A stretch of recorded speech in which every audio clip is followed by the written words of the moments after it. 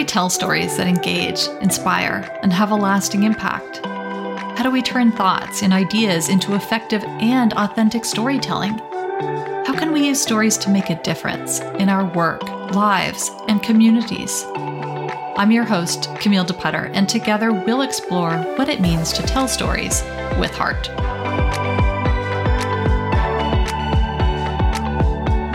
Hello, and welcome to another episode of the Storytelling with Heart podcast. I am your host, Camille DePutter, and with me today is Karin Nordin. Karin is a PhD expert in behavior change and mindset theory. After graduating with her doctorate, Karin had a striking realization. The typical self-help and productivity approaches of the personal development industry were shockingly inconsistent with the actual research on change. That inconsistency became the fuel for her business, Body Brain Alliance, where she's on a mission to teach compassion-first change techniques that actually work. Body Brain Alliance provides programs for people who want to make changes in their lives and for coaches who want to help people change.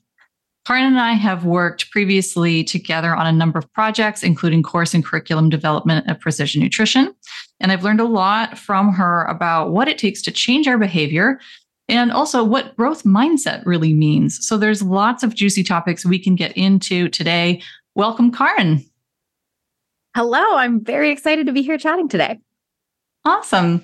Well, I thought maybe a good place to begin would be a bit of your own journey. I think at one point in time, you sort of described yourself as maybe a recovering self-help junkie.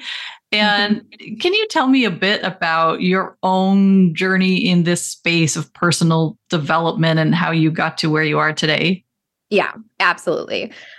So typically when I tell the story, I always start with this pivotal event that happened in the third grade where I was sitting in class. I remember it vividly. I look over at this girl. Her name's Valerie Carlson. Someday she's going to hear this story. But Valerie Carlson's sitting there and the teacher has asked us to take out our homework and something to write with. And so Valerie pulls out of her backpack this purple pencil case and all of her pencils are lined up and they're in rainbow order. And she has her single sparkly folder that she opens up and her homework is right there. She just whips it out. And I look at my backpack and it's pencil shavings and bits of old erasers. And I have no idea where my homework is, if I even did it. And I remember in that moment being no, I'm going to be Valerie Carlson. And I would take my pencil case out and reorganize my pencil case again. And then have this unrealistic expectation that that magical, I was just going to decide to be Valerie Carlson and then everything was going to change. And I think that is sort of the basis for the rest of my childhood, even into teenage and college years. It was always me seeing a different version of myself as better, seeing myself as inadequate, thinking that I needed to try harder or be more disciplined or be harder on myself in order to get there, and going through book after book, resource after resource, course after course, just over learning in an attempt to get this perfect life streak where I just do every habit I've ever wanted to every single day without fail until I die. And it wasn't until I landed in a PhD that was about behavior change, which the reason I landed there was actually because I wanted to study bystander behavior for domestic violence. But I landed there and I started learning and I was wait a second, I can apply this to my life. And not only can I, but when I do, it works better than anything I've read in the not thousands, but in the hundreds of books that I've been binging on for the last 6 years. And that was when things really started to click for me. Right. Wow. I'm jumping ahead in the journey, but just what pops into my head with that is, aside from all of the change techniques that you learned and that we're going to get into today, because I think there's so much there that we can explore, particularly, applying this to things like writing and communications, and also maybe helping your team change as well as yourself and growing as a person and a leader and so on. But I just have to ask, Did you ever come to a point where you felt like whether or not I change these things, whether or not I'm able to, I don't know, make my bed in the morning and go to the gym every day, did you ever get to that feeling where you felt like, I don't have to be Valerie Carlson or whoever else anymore? I'm okay just being me? Yes, I absolutely did. And I think I got there specifically during my PhD because I started to realize that if there was this much research about these concepts, it meant that I wasn't alone. And it meant that, maybe the things that I was struggling with weren't deficiencies. They were just like fundamental parts of being human. And I think that's like the interesting part of what we do with clients is a lot of their quote issues we're never going to fix. But if we can name and normalize them, like it's really the naming, like giving something a name is powerful. And when like, for example, this month I taught a lot about struggling on whether or not you should continue pursuing a goal. That is called an action crisis. And when you can say, I'm having an action crisis rather than I'm a waffler, your relationship with change and with yourself is going to fundamentally go in a better direction because you are realizing that you're a human and you're allowed to be. Yeah. And I think that's such a great point too, because wrapped up in any kind of change, any kind of self-improvement, growth as well, we have to contend with these self stories, right? The things that we believe about ourselves and maybe old stories that have been around for a long time of like, oh, I'm a quitter. I quit everything. So, oh no, I'm doing it again. I'm quitting again. And it's like that old narrative. I had executive coach Donna Lishow on a previous episode, and she talked about that a lot as well, that, for a lot of these very senior executives that she works with, they have these ideas. Often they've been told to them by other people on their team or through, peer reviews or so on, saying, oh, well, this is your problem. You need to fix this. And then when they get to the root of it, though, that story of, oh, I'm bad at this thing, or, it's this weakness that is my undoing. It isn't actually necessarily the case. Yeah, 100%. And, we have those stories based on like what we hear in the media and based on expectations of what we think things should be. And that's like work that I'm constantly even doing all the time. I feel like every third day I'm like, oh, wow, do I really believe this about myself? My partner has the very annoying habit of just revealing these truths to me in the middle of like casual Tuesday dinner. He'll be like, oh, well, you're having kind of a fixed mindset about this. And I'm like, whoa, you're really just going to drop that on me right now? But it's an ongoing journey, and it's always going to be something where you're going to surface a new belief, and then you're going to work through it, and then something else is going to come up, and you're going to work through it, and that's okay. Right. Yeah.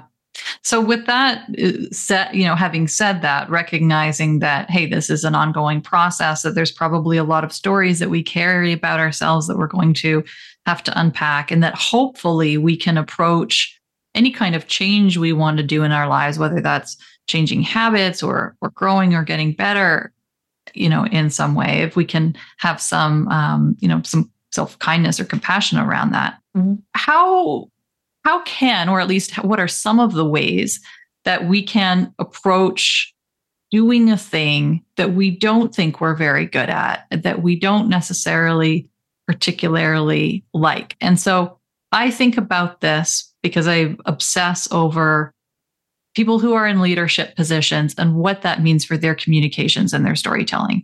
And I think for a lot of them, part of the job or the expectation or the desire is to build thought leadership. It's to write more or publish more, or maybe it's simply to be more inspirational or persuasive with their team and their staff, their stakeholders. But they maybe think or know, hey, communications aren't my best skill. I'm talking, but people aren't getting it. Or I hate writing, or it's just such an agonizing process, or I just suck at this.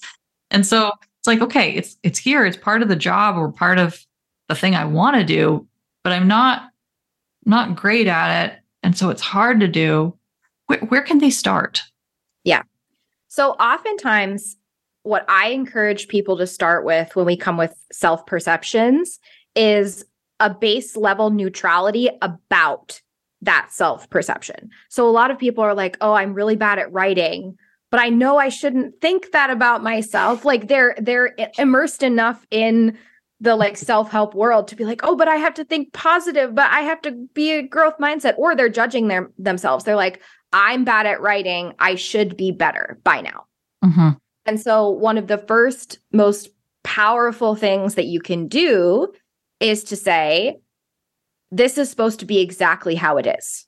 Like I'm supposed to struggle with this right now. Mm-hmm. I am supposed to be bad at this right now. This is the right stage of my life. And that was very relevant for me early on when I was starting to lead a team, because I'm 29 years old. I had been in a PhD, and before that in a master's degree, and before that in undergrad. So like my experience as a CEO is the first time I've ever led a team. And there have been multiple moments where I've had to remind myself, like, what I'm struggling with right now is exactly what I'm supposed to be struggling with right now. I'm not supposed to be farther along. I'm not supposed to be better at this. I'm supposed to be where I am. So that's kind of like the base level. Just you saying that, by the way, I'm like, immediately it just relaxes me with whatever else I feel I'm struggling with. I'm like, this is like a soothing balm. And from there, from that neutrality, like neutrality comes before curiosity, right? We can't try to get to curiosity from a foundation of judgment. And so when we're moving towards curiosity, then it becomes like, okay, I'm really struggling to do copywriting. Like it just is really hard for me. I'm supposed to be where it is. What could I experiment with that might make copywriting feel easier, that might make copywriting feel more intuitive? And it's not about like, how do I get from A to Z? How do I get from this level of skill to the next one? It's like, what are all of my options for paths I could take? Because oftentimes it's not like, oh, if you follow this exact formula, you're going to get to the next level of skill. You're going to have to try a bunch of different things, and those tools are going to grow with you. So when I learned to write Instagram posts, the tools that I first used to start getting better at that, those are still the tools I fall back on even now as I'm much more proficient at it. So it's really about, number one, neutrality, and then number two, curiosity. Like, what could my next approach be?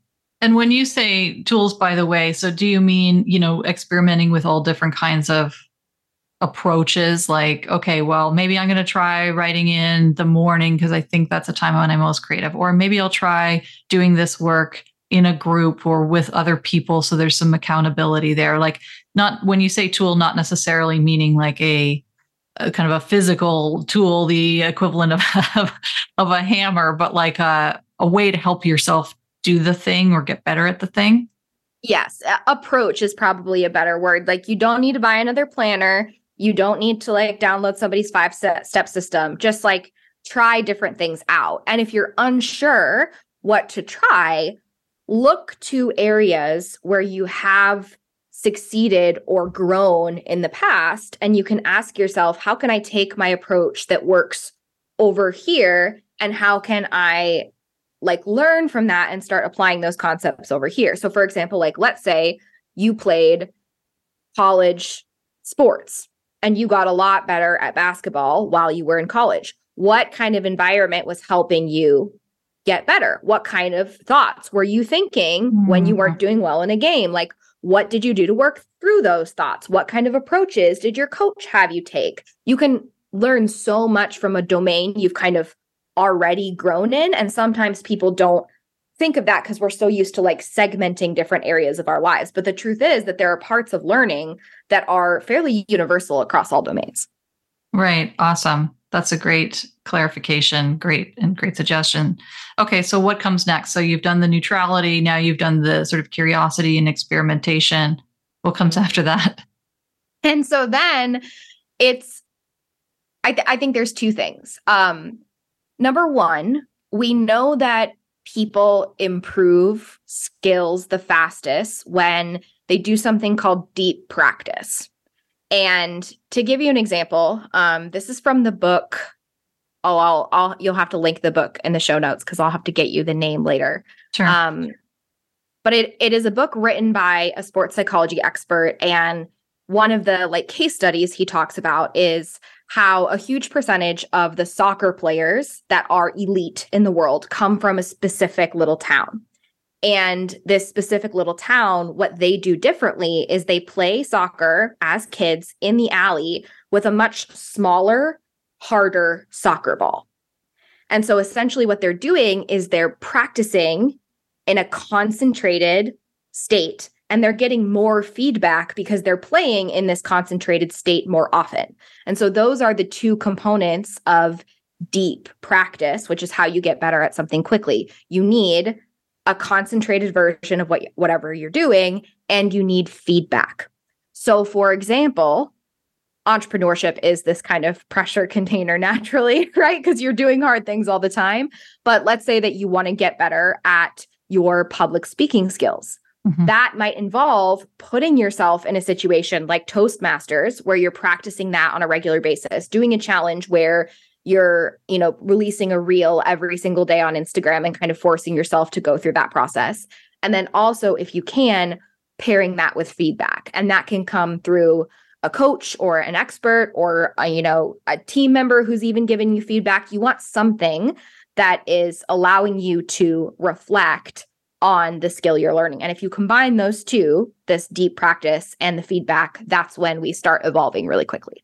Mm-hmm. Yeah, that's awesome. I mean, I probably especially like it because it aligns with something that I really encourage people to do. And so, when it comes to their writing, people who want to be thought leaders, they want to be known for what they want to be known for.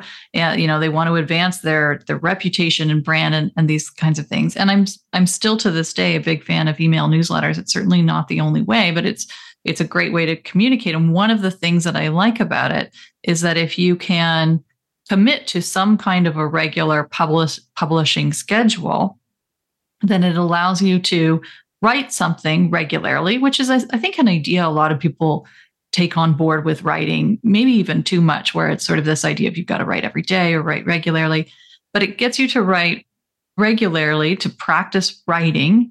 But it also then means you're putting something out into the world. So you're likely to get some type of feedback, at least through data, seeing if people are opening it and that kind of thing. And hopefully even through their responses to you. And you can ask people for feedback as well. You can ask your community what they think and get reactions. Because I see a real tendency to want to kind of do the opposite. Like, I'll start writing once I've sort of written a bunch myself and feel comfortable, or I'll start doing the regular publishing after I've done the big thing, the big book or the big speech. But then they don't really get that practice up until then. Yes. And that happens, I think, in all different areas of behavior change. We tell ourselves, I will feel a certain way. In particular, the ones I feel are like, I will feel confident, or I will feel certain when, or I will be able to identify a certain way when. So when I run a half marathon, then I will feel like a runner. Mm-hmm. Then I can identify as a runner. When in reality, in order to get to the half marathon, you actually have to start identifying as a runner in order to make the behavior changes you need to get there. And so it's almost like taking the approach and flipping it. And you can ask yourself, what is going to make me create confidence now? And confidence is created through practice, tiny, tiny, tiny bits of practice over and over again. And that's what's going to get you to your goal. So it's really about, how do I facilitate the feeling or the identity that I'm aiming for on a daily basis? That's going to get me to the result. The result is not going to facilitate that feeling. Right. And this leads into something that I really wanted to ask you about, which is also then this notion of consistency, which is, I know, is a bit of a trigger word for you. And so I bring it up deliberately. I'd love to hear your thoughts on it. But so when I talk about writing then, or, the same examples of, say, of running, it's like, well, then if we need this deep practice, we need to get out there and do it. So we need to be participating in the practice with some kind of regularity.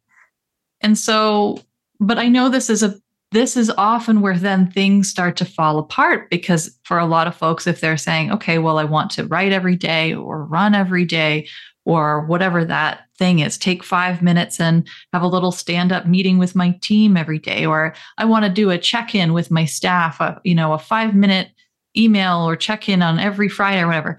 And then it's so hard to maintain those things. How do we create some kind of regularity with that habit or practice that we're trying to build that we can maintain? Or do we even need to? Is this idea of keeping it up or making it be regular or consistent kind of a falsehood? What do you think? Yeah. So I think there's two answers to your question. So number one, it's important to clarify, do I actually need to be consistent with this thing or not?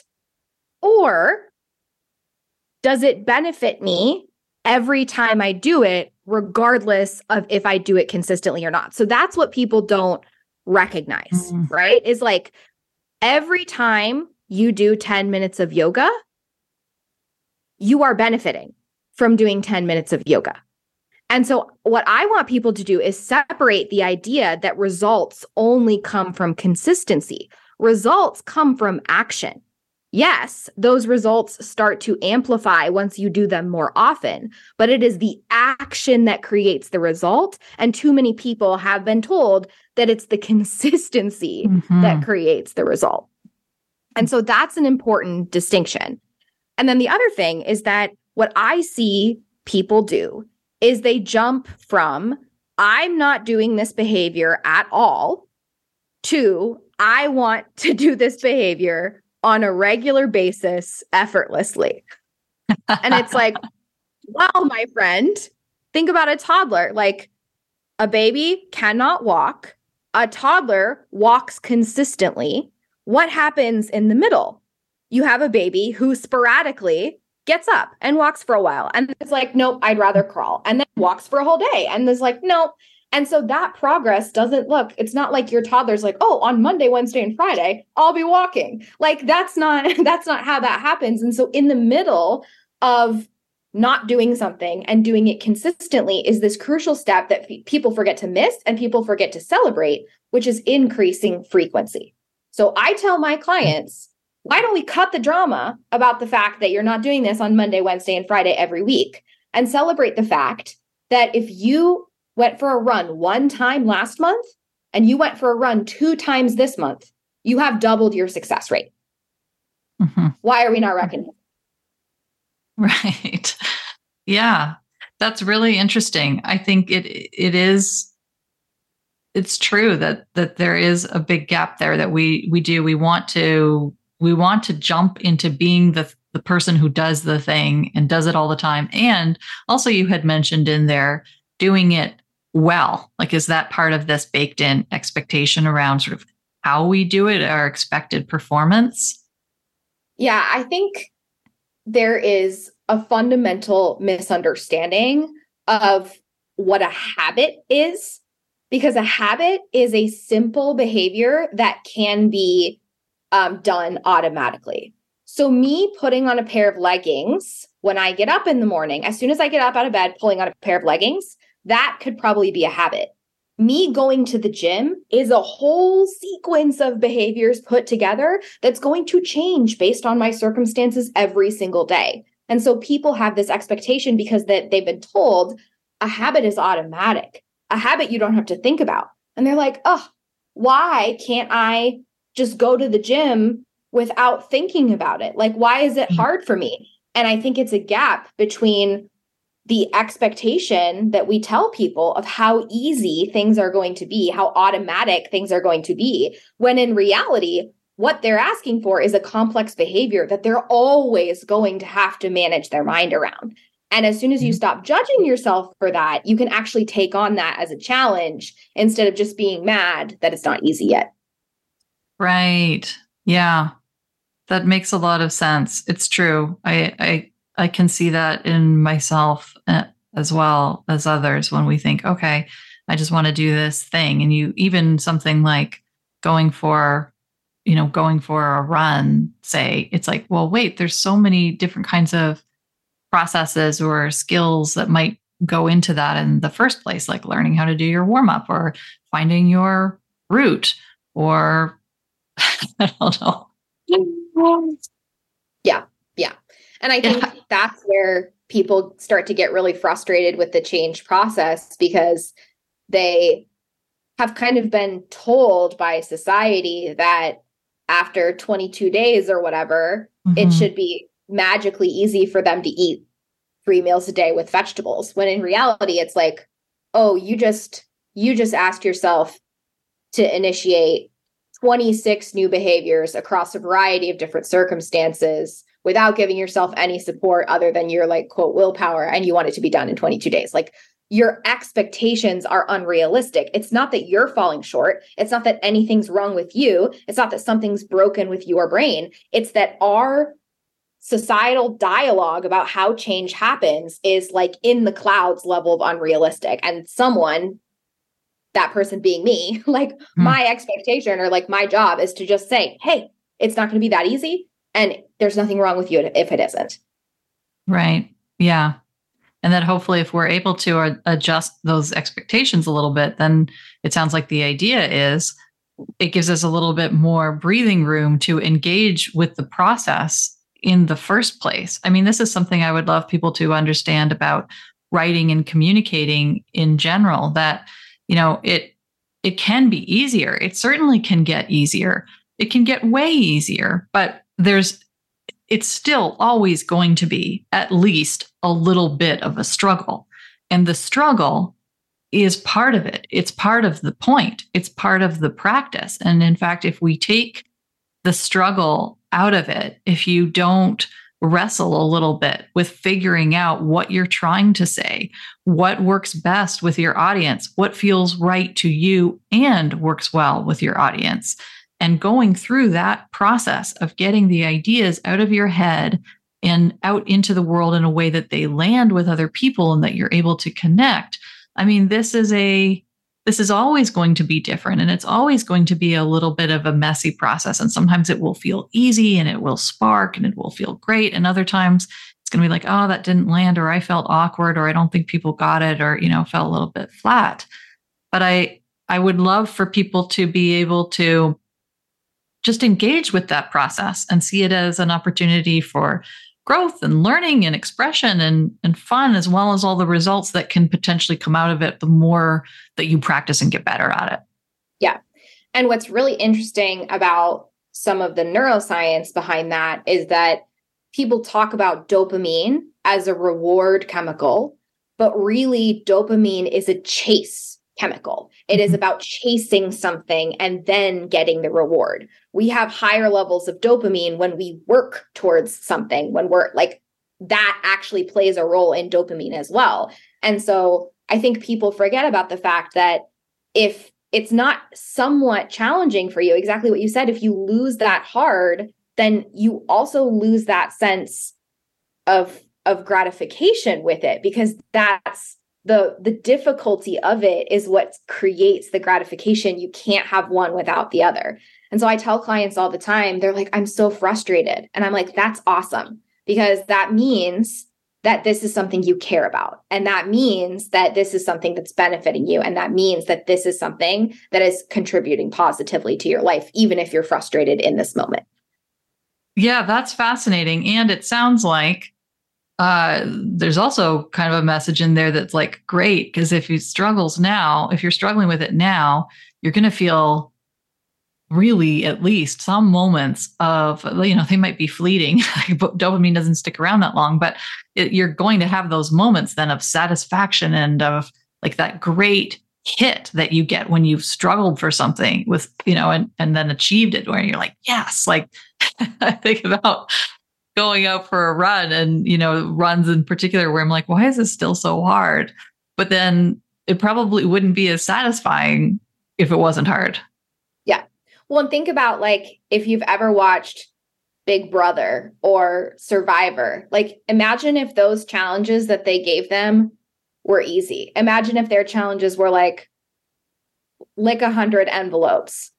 It's like, that's not nearly as satisfying to experience or to watch than to them. If you've ever seen it, they do these like crazy puzzles and they're balancing and the balls are just like falling off and they get so close to the end. And then there's like this last moment where the guy gets it just in the right place and you can see him like jump back and throw his hands up in the air, right? And he just experienced so much joy after 10 minutes of like fighting with a bouncy ball. And I think that's something that's kind of incredible about humanness, is that you can fight with a bouncy ball for 10 minutes and generate like the same kind of joy that you would feel if you ran a marathon or like did some kind of other crazy achievement. Mm-hmm. Yeah, that is amazing. And this is a question I had wanted to ask you anyway, but I think it's maybe a good segue, is that a number of my clients have ADHD. My husband has ADHD. I know you're vocal about it as well. So if your brain doesn't give you that natural dopamine hit then, and you have your kind of your own set of challenges in navigating this stuff, what can you say to speak to that experience and what behavior change means to a person with ADHD? Yeah. So I'm going to start by saying I'm not an expert on ADHD. I'm just a person who understands behavior change and a person who has ADHD. And the thing that I really struggle with is that I think there's this dialogue right now that I've heard that like ADHD people can't. ADHD people can't change. ADHD people can't form habits. ADHD people can't manage their time. ADHD people, they can't show up on time. And I think we're kind of in this area, this like moment where for some people that feels really empowering and it feels really freeing because they've been struggling with those things their whole life. And so for someone to tell them ADHD people aren't capable of forming habits, they're like, that matches my experience and it feels validating. Mm-hmm. But my frustration with that is that, number one, the majority of the stuff that I've seen about ADHD out there is not actually based in any kind of research, because there's a lot we don't know about ADHD, period. And number two, the whole point of neurodivergence is that all of our brains work differently. So my experience with ADHD is going to be drastically different than someone else's experience with ADHD, et cetera, et cetera. And so for our clients who have ADHD, for the people in our program, what I tell them is that, number one, acceptance is the most important. Like, if it's empowering to you, you can say to yourself, like, I am starting so far back compared to most people. It might take me longer to learn this skill. It might be more difficult for me to learn this skill. But at least my experience has been, when I do nail it, when I do get even 1% better, the impact that has on my life is tenfold, because it is helping me do something that I couldn't do before or that I never believed I could. So I struggle with time management my entire life. And people would tell me now, like, oh, Karin, that was because you had ADHD. And I went for a long time. I didn't know I had it. I was unmedicated. And so I just was in figure it out mode. And now it's like, I'm so grateful for that journey. And I'm so grateful that I didn't know. I'm so grateful I thought I could get better at time management. And because I did, and I could, and I figured out things that worked for me. And so with all change for everybody, it's about finding out what works for you, figuring out not what is true, but what is helpful for you, and realizing that if you're pursuing something, you can have acceptance and desire at the same time. You can hold the understanding that, like, this is difficult for me and maybe it will never be easy. And you can still have the desire to change and improve that. And that's okay. Mm-hmm. So I guess what I'm hearing is that in your experience and from your point of view, the most important things that you can bring into your own process of change and getting better at things, growth, is to have acceptance. And again, going back to that kind of neutrality that you presented originally around how whatever your approach is and where you are at. And also that it's going to be about, as it is for anyone, figuring out what works for you, as opposed to thinking that you need to do it specifically by the book or, what you've heard or what might work for somebody else. Is that right? Am I missing anything there? No, I think that's great. And I think that what's interesting about neurodiversity too is that if your brain works differently, yes, it means that you have, quote, weaknesses because of the way society is set up, not because of anything that's wrong with you. So the reason why you struggle with test taking is because the world was not built for people with ADHD to take tests. And so everywhere that you have, quote, weaknesses, you also have strengths. There are also things that you can do that a neurotypical person can't do. I don't think that Body Brain Alliance would have grown as quickly as it did had I not been unmedicated ADHD. Like, I just don't think, because I have all these ideas and I can sit down and do something for 11 hours straight if I'm really interested in it. And neurotypical people can't do that. So I think it's as much about accepting the areas where you're struggling and where things aren't easy for you, but also getting curious about how can you leverage the strengths that you do have. Right. Yeah, that's a great couple of points, including that just the recognition that a lot of the things you may be struggling with is simply the way that society is set up, because you're right, just to reaffirm that it isn't set up for neurodivergence. It's set up for a certain type of brain. It works a certain type of way, and it may not even work all that well in a lot of ways for quote unquote, neurotypical folks as well. So, but then we still have all these things that we want to do, and we have all these goals that we have for ourselves. So, it's also kind of how do we find a way of getting there and achieving those things, but also being able to treat ourselves well at the same time and not just be beating ourselves up the whole way. Yeah, 100%. Can you tell me a bit about growth mindset? I know that was a big part of your research and your expertise as well. And, maybe you can comment on like when Carol Dweck wrote Growth Mindset and it exploded and became one of these really zeitgeist changing books and ideas. Now it's kind of settled into this general lexicon. And I mean, I almost think about it a bit the way you alluded to earlier, where it's almost translated to like, oh, I should have a growth mindset about this. Like, yes. It almost feels like another thing I'm doing wrong if I'm not having more of a growth mindset, if I'm not able to be like just chill with getting critical feedback. I don't know.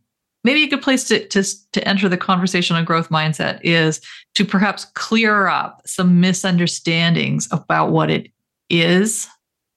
Yes.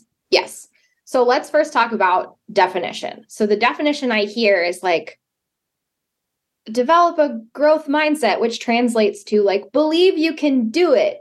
And that's not what a growth mindset is. A growth mindset is a belief that a specific thing about you, a quality, a trait, a skill, can be grown, improved, or changed with time and effort. Okay? That's really important. The second piece that drives me bonkers is that people say adopt a growth mindset, as if you can like go to your local grocery store and be like, oh, I'm just going to change today. I'm just going to fundamentally think about things in a completely different way today. And that is not even close to what is happening. And what research shows us, and this is something that I'm very close to because for my dissertation, I actually created and built a growth mindset intervention that changed people's perceptions of their own communication skills. That was my dissertation. And if you design a very strategic intervention, you give people certain messaging around growth mindset, you ask them to reflect on times in the past where they have improved and changed this particular thing. There's a variety of things you can do. If you do that, you can nudge people a little bit, like 0.5% more towards a growth mindset. And the effect sizes for these studies, even like mine and even like some of the best ones, are pretty small. That's actually one of the big debates about growth mindset is like, are these effect sizes strong enough that this thing should have the impact on society that it does have? And I believe that you can nudge yourself towards a growth mindset. And I believe that that's possible, but it takes way more time, way more experience with that thing. Like it just takes a lot more effort than waking up on a Tuesday and deciding that you're going to think differently about something. And so when you're talking about effect sizes, do you mean like the amount that people were able to change and like the level of impact that would actually create in their lives? Like, could you give me an example of how what would that look like in terms of someone moving the needle on their communication skills? Yeah. So this is like a super quick science for you, but in research studies, when you do quantitative analysis, you get something called a p-value, which tells you whether or not the results of your study could be completely up to chance. And you have like a certain p-value you have to establish in order for something to be statistically significant. So when people say, oh, this study found that the participants significantly increased their growth mindset, that doesn't actually mean it increased a lot. It means it was statistically significant. Okay.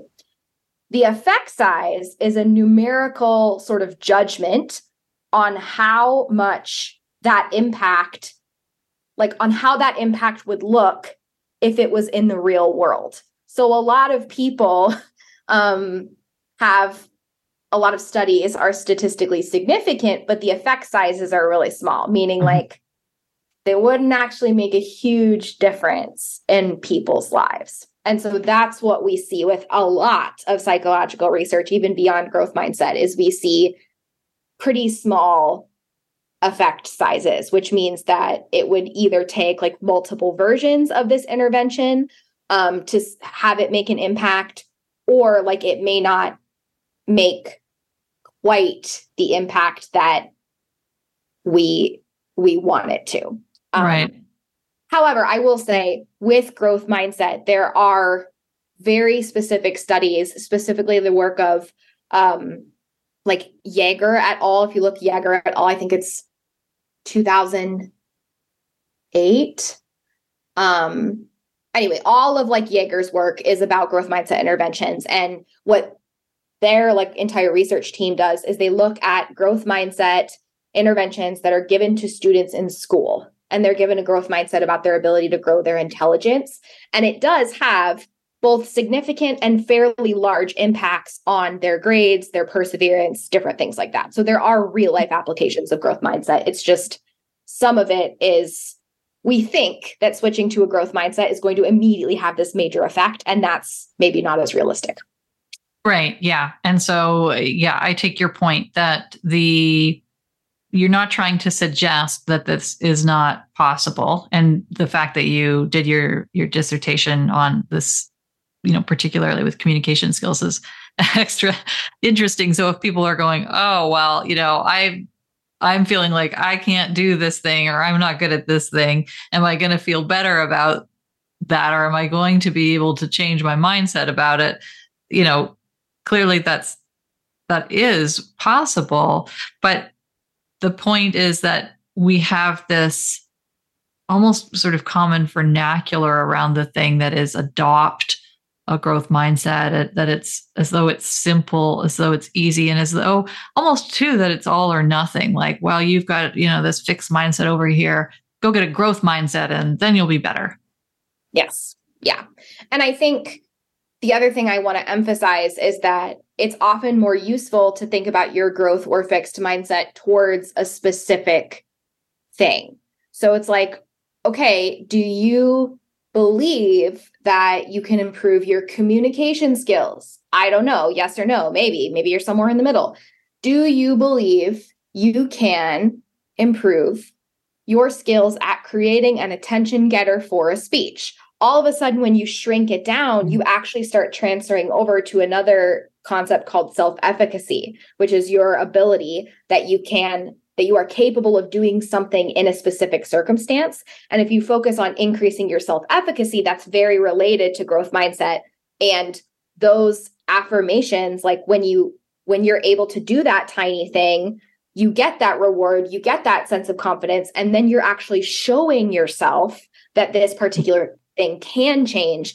And that action, that behavior, witnessing that actual shift is going to do a lot more for your mindset than like thinking about it or like looking at yourself in the bathroom and being like, I can grow. Like that's not going to be as helpful.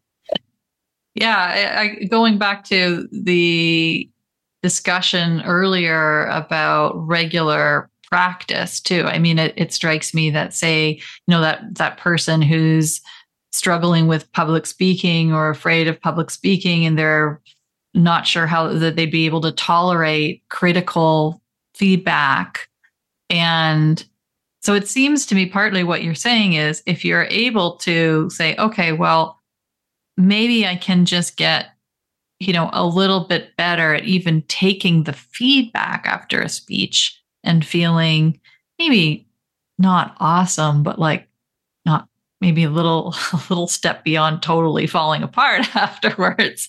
Mm-hmm. Then, that I can get better at that a little bit. And if I continue to practice, if I keep doing a little bit more public speaking, a little bit more, then maybe I'll be able to get better at taking whatever kinds of feedback. And then maybe that will allow me to in turn become a better and more confident public speaker. Could that be sort of an example of how this might work together? Yeah, 100%. And the interesting thing about my research in particular is that when you increased communication mindset, when you when you grew more of a growth mindset towards communication, your public speaking anxiety actually reduced. And so that is another way it sort of facilitates that change, because it's not as anxiety inducing to do something if you believe that it's not going to be that hard forever. But if you believe that it's going to be that hard forever and you're never going to get better at it, then your anxiety is going to be sky high, because it's essentially like, oh, I have to look forward to this sucking the rest of my life. Yeah. And these things are, some of the nuances around this are a bit tricky to unpack and kind of wrap our heads around. I mean, to me, what I take away from it when I think about this is like, just keep trying to do the thing, just keep doing the things and trying to be as kind as I can to myself in the process, because we know that sort of practice tends to add up and is likely to build more confidence and comfort. So I can't just sit at home and be like, oh, I should have more of a growth mindset. But the more we're willing to engage in this whole process of change and doing the thing and experimenting and so on, the better we not just get at the thing, but like kind of handling the whole messy process. Do you agree with that? Do you have anything to add to that? 100%. And I tell our clients at the beginning of our program, like, all of you are here because you view yourself as a caterpillar and you want to be a butterfly. But biologically, before a caterpillar becomes a butterfly, it becomes a pile of goo. It disintegrates. It eats itself. That's how that process works. And so, like, there is going to be part of the process of growth where you're in the pile of goo. And the more that you're willing to be the pile of goo and just embrace that and be like, yeah, this is shitty right now. This really sucks right now. I'm really having a hard time. I'm really frustrated. Like, can you support yourself through that? Can you acknowledge, again, like we started with, this is where I'm supposed to be? Normalizing that, accepting that is going to make the process so much more bearable. And I tell people all the time too, is that you will spend 99% of your time pursuing improvement and 1% experiencing it. If you've ever accomplished something, you know that like, oh, it's great. You pop the champagne, you eat a steak dinner, you wake up the next morning, you have your eye on something else. And so if you don't learn to accept the 99%, if you're constantly chasing, like if you want to live in that 1% where you've achieved every goal, A, that's actually boring to live there. Not super helpful. But B, like, we have to embrace that 99% and understanding that you're going to be there and you're supposed to be there the majority of the time. That is, in my personal opinion, the key to a fulfilling life. That's amazing. See, this is why, one of the reasons why you're such a joy to talk to, because you yourself are such a great communicator, and we've had many conversations as well in previous interviews and in curriculum work and so on to really get into the nitty gritty of research and scientific concepts. But you're able to just come back and be like, yeah, here's a great metaphor about the butterfly eating itself that I will remember and be able to apply. The steak dinner and champagne, like I really get it. So thank you for breaking it down into the stuff that we could really understand and relate to. Well, and no problem. And I just want to say this because it very much relates to the conversation we're having, which is that I in college was on a public speaking team, a nationally ranked public speaking team. This is like I was the D1 athlete of public speaking. I was in practice up in front of a room speaking in front of people for 8 hours every week. Probably another 4 to 5 hours. I'm revising my speeches. I'm practicing on my own. I'm running things in the bathroom. Like the level of training I have around public speaking is exactly everything we're talking about. And when I started my freshman year of college, I was worst at it. I was the worst one on my team. And my senior year, I won a national championship. And the only thing that came between A and B was practice. And so I just wanted to mention that because people tell me that all the time. They're like, you're such a good teacher. You're such good at public speaking. And I'm like, yes, because I practiced for 8 hours a day or like 8 hours a week for 4 years. That's why. And so it is really all about like putting in the reps. Yeah. Thank you for sharing that. And also notably, you were on a team. Did you have a coach? I had 2 coaches. I had feedback from my peers. I had that exact deep focus loop that we talked about. Yeah. I really appreciate you pointing that out, because it often is the case as well behind anyone that we look at and think is great at something, that there's all this other stuff happening behind the scenes, and it shows what can be produced and what you can gain if you should choose, and you don't have to, but if you should so choose to really pursue that and put in that practice, that is what's possible on the other side. I think we especially live in now a very kind of bright and shiny world of, all of the stuff on social media, all of the content, everyone kind of saying, hey, look at me and look how pretty and how perfect I am. And what we don't see is that the messy process in between, all the times that you're out there shaking in your boots because you're practicing and you're early in it, and you're in that you're the caterpillar eating itself in between. And so I think it's great to talk about that and share those stories too. Before we wrap up, a final question for you, and this is a little bit of a more of kind of an open question. I'm sure you could talk about it for ages, so you could do with it what you will. But we've talked a lot about helping ourselves change and what we need to know about change and growth mindset. But can you comment on, what should leaders keep in mind if their goal is to help other people change? I had mentioned earlier, like maybe you want your staff to be able to talk to each other more, communicate better. Maybe you want them to feel more inspired and level up their work or their commitment to work, or maybe there's skills you want to help them develop, or whatever it may be. Is there, what comments might you have for people who want to help other people to change? Yeah. I think the biggest comment I have is that they have to want that first. And so I think the biggest issue that we get into as coaches or even as leaders is like, okay, I want this team member to get better at public speaking, but do they?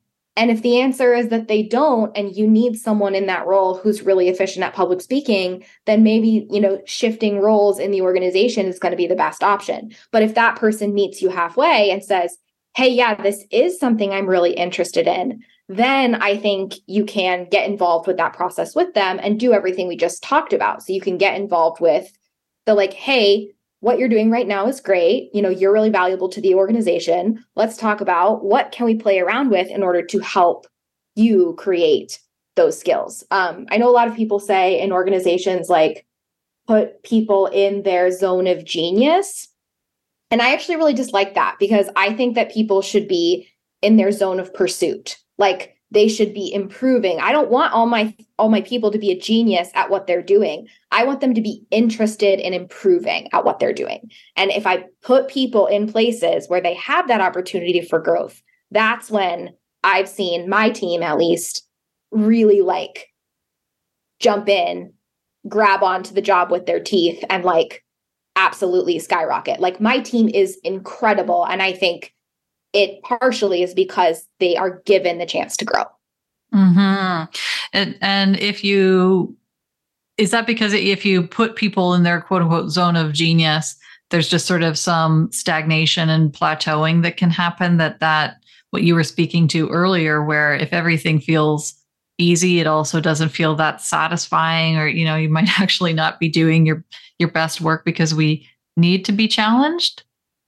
Yeah, I think it has to do with that, and also the expectation, or like the idea that like, oh, you're supposed to be a genius at this, meaning everything in your job is supposed to be effortless for you. If you're struggling with this, like, what does that say? Then all of a sudden, is this not your zone of genius anymore? Does that mean this is not the right position for you? So I think like that's kind of tricky for me, because I think it can be really complimentary. Like, oh, this is my zone of genius. I'm doing the things I love to do. But also, we don't need to be good at everything in order to be in the right spot.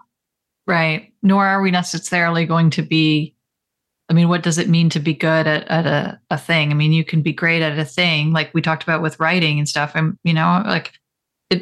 I'm great at this thing, but that doesn't mean that you're going to like everything that I write, or that I won't ever need a second draft or a third draft, whatever.